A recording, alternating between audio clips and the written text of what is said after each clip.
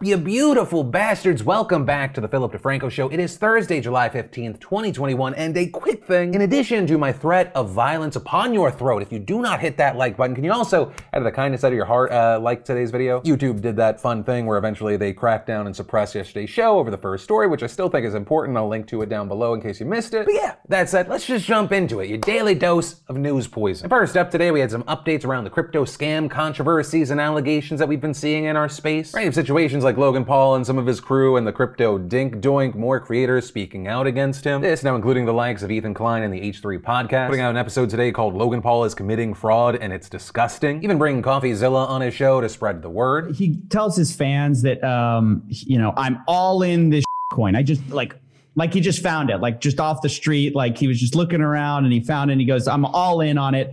And it turns out that the founder, Jacob Broido, goes on a call and he goes, yeah, me and Logan were just looking at how much money people were making with Doge. And we decided, let's make Dink Doink. And we said Dink Doink and Logan designed it on Snapchat and there it was, and then he promoted it to all of his fans. Also, on the note of Coffeezilla, in addition, obviously, to providing insight, he ended up becoming news because the guy formerly known as FaZe K, Frazier K, reportedly filed a cease and desist against Coffeezilla. This is connected to the Save the Kids scandal and controversy that he blew up, with Coffeezilla talking about this on Twitter, putting out a video on this as well, with him really not showing any signs that he's going to back down from this. Also, on the H3 podcast, he's asked, is anyone investigating into this? And we see this happen.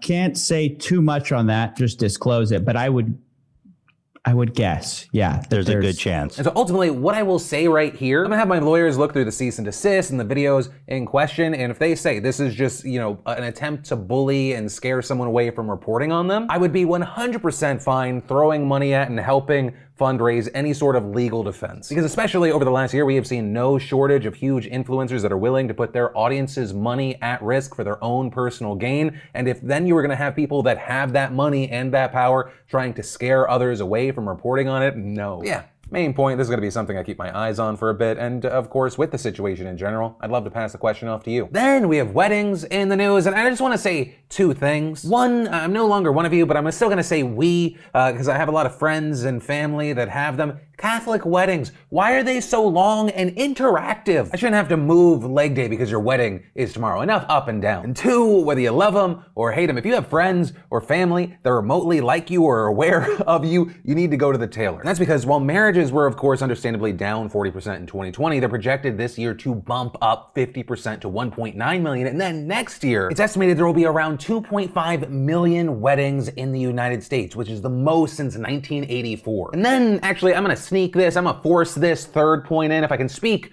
to the newlyweds right now to give you some unrequested advice. You're gonna be getting a lot of it. There's a lot of stuff to consider, but two pieces of advice as a guy who's been married for 43 years if you want a happy marriage. One, while you may feel like your love for this other person is obvious, it almost doesn't need to be said. Something that I think is nice to do at least one time in a day is to show my wife that I'm thinking about her, right? So for example, today, if you don't know my wife, she suffers from anxiety, she has panic attacks, and so I found a really helpful tip, like a breathing exercise that she could do. I sent it to her. If you're having an anxiety attack, try this healthy breathing method.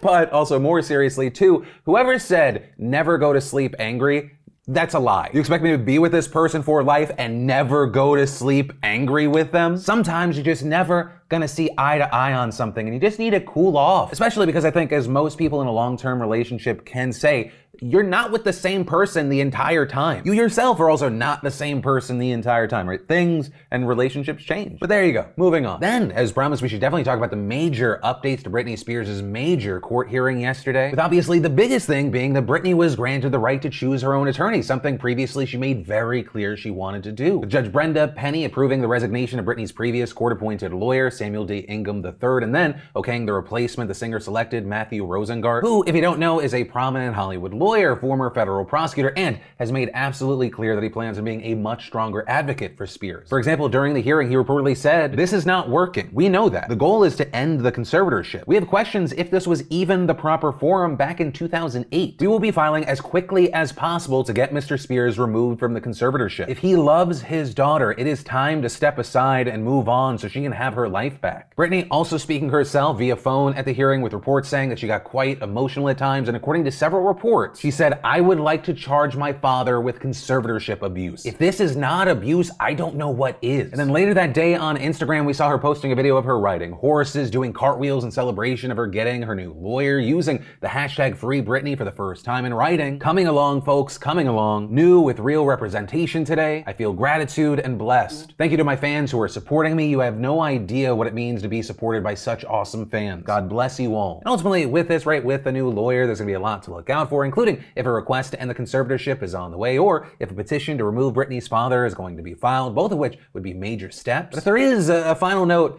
that we can hit on, thoughts and prayers out to Jamie Spears. I imagine court finally not going your way for once was a lot like when Thanos thinks that he can do the snap, but he has none of the Infinity Stones. I mean, oof, this is probably not gonna go your way, and good. But from that, I want to take a quick second to thank the fantastic sponsor of today's show, NordVPN.com/Phil. Now, I've been talking about NordVPN and the many reasons why you should use it for a while now. Their servers are ultra fast, so I don't need to sacrifice speed. For security, Nord gives me both, which comes in handy when streaming. And NordVPN protects your data and at the same time lets you get the most out of your streaming services that have different licensing agreements across different regions of the world. For me, I'll hop on the UK-based Nord server to watch Rick and Morty since it's not available on Netflix in the US. What's more, one account lets you connect and secure up to 6 devices in any combination, so you can protect yourself and a loved one or two. And they have a strict no logs policy, meaning they don't track, collect, or share your private data like some of the other VPN providers. So make NordVPN a part of your online security plan. Head on over to NordVPN.com/Phil right now to get a huge discount on a 2-year plan. And you'll also receive a bonus gift of 4 additional months free when you sign up today, and it's risk-free with Nord's 30-day money-back guarantee. Then, in really interesting tech, gaming, and business news, we had Steam announcing the Steam Deck today. And while in videos I've seen them say that it's best to just think of it as like a portable gaming PC with controllers attached, it's essentially their swing at a Nintendo Switch. Hell, even in a number of the stills or video clips where they're showing like the user interface, it's all games that you could get on the Nintendo Switch. And personally, I'm excited and hopeful for it, but, I was also hopeful about the NVIDIA Shield, and that thing sucked. Yeah, I mean, I could talk about the details of this for 10 minutes, but I think in general, a lot of this is gonna come down to the actual feel of the device. The controller layout's a little bit different than what a lot of us are probably used to. What does it feel like in your hands for 10, 30, 60 minutes? According to the website, it weighs 1.475 pounds. You compare that to the Nintendo Switch, that's 0.655 pounds. But yeah, ultimately we'll just have to wait and see if this is a boom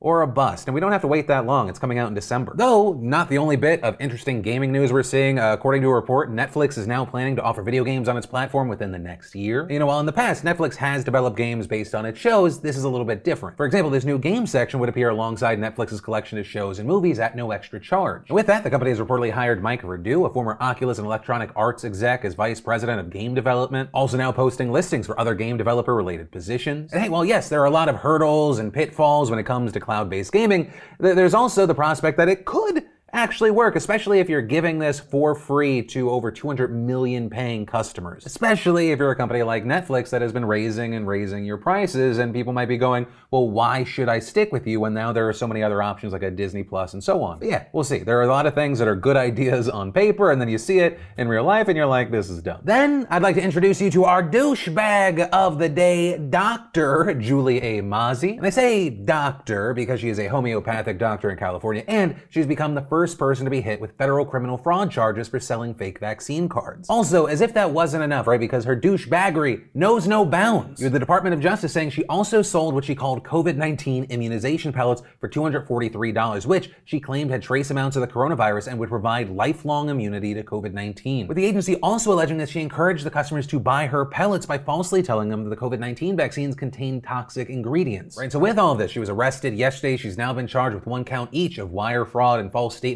related to healthcare matters. And if convicted, she faces up to 20 years for the wire fraud charge and 5 years for the false statement charge, as well as maximum fines of $250,000 for each charge. And my response to this is yes, fullest extent of the law. Do it. If you're gonna be a garbage person playing garbage games, you're gonna win garbage prizes. Then in oh my god, apparently it's still possible news, the US Senate passed something unanimously, passing a bill yesterday that would ban product imports from the Xinjiang region of China to punish the country for the ongoing forced labor and genocide of Uyghur and other Muslim minorities. And the legislation, called the Uyghur Forced Labor Prevention Act, would assume that all goods manufactured in the region are made with forced labor and are thus banned under existing federal law unless importers can prove otherwise. Right? And the aim here is to shift responsibility to U.S. corporations that profit from products that are made in the region. Senator Jeff Merkley, who co-introduced the bill, explained, "No American corporation should profit from these abuses. No American consumer should be inadvertently purchasing products from slave labor." And while the bill, yes, still does need to be approved by the House and then signed by President Biden, both do seem very sympathetic to it. In recent weeks, the Biden administration has stepped up sanctions against China's government, and in fact, just this week, it updated its advisory warning companies and any individuals that any businesses linked to Xinjiang could be in violation of U.S. law. But also, with this story, I do want to highlight something that I think is being overlooked now. The fact that anything happened in the U.S. Senate unanimously, I think, shows that a lot of people are like, yeah, obviously this is a bad thing. We need to do something about it. But a very similar version of the Senate bill was actually passed almost unanimously by the House last year. And when that happened, it was reported that numerous multinational corporations extensively lobbied against it. We're talking about companies that you're buying from: Nike, Coca-Cola,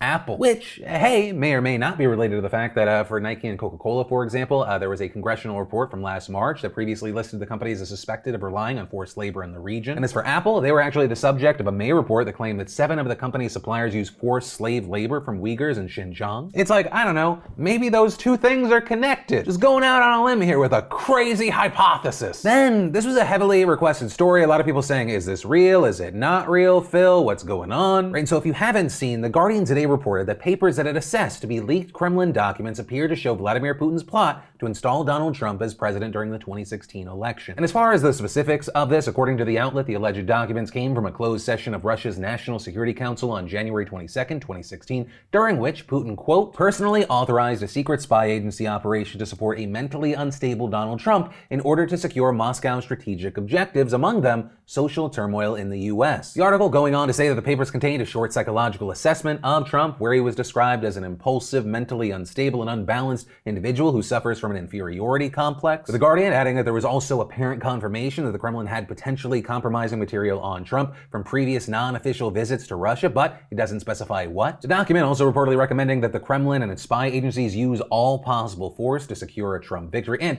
detailed how Russia could insert media viruses into American public life. Now, very notably here, The Guardian said that it has not verified the authenticity of these documents, which Russian officials have also, of course, denied, and the outlet even notes that leaks are highly unusual, but also adding that experts say that it does appear to be genuine and that Western intelligence agencies have been aware of the documents for some months. And so with this, we saw many experts saying that while this would be huge if true, it is important to exercise caution here. And I think that sentiment is explained very well in a tweet by Thomas Ritt, a political science professor at Johns Hopkins, who wrote, "The Guardian story is likely to make big waves. I would remain somewhat cautious for now, however. For a leak of this magnitude, we need at least some details on the chain of custody." Also note the Guardian's own hedging, right? Papers appear to show. You also had other experts questioning the timing and motive here, with many speculating that the so-called leak could itself be part of a disinformation campaign by Russia or some other country to stir the pot. And that's actually a point we've also seen made from some very high up people like former Cybersecurity and Infrastructure Security Agency Director Chris Krebs, who actually retweeted Ridd's post and added, "This is far too convenient and reeks of disinfo operation. It could all be individually or collectively true and at the same time planted and fake." So for now, we do need to wait and see. And remember, when I say be skeptical, especially of the stuff that you would think to be true or would validate something that you feel. And ultimately with this story, or honestly anything else that stood out to you today, I'd love to know your thoughts in those comments down below, because yes,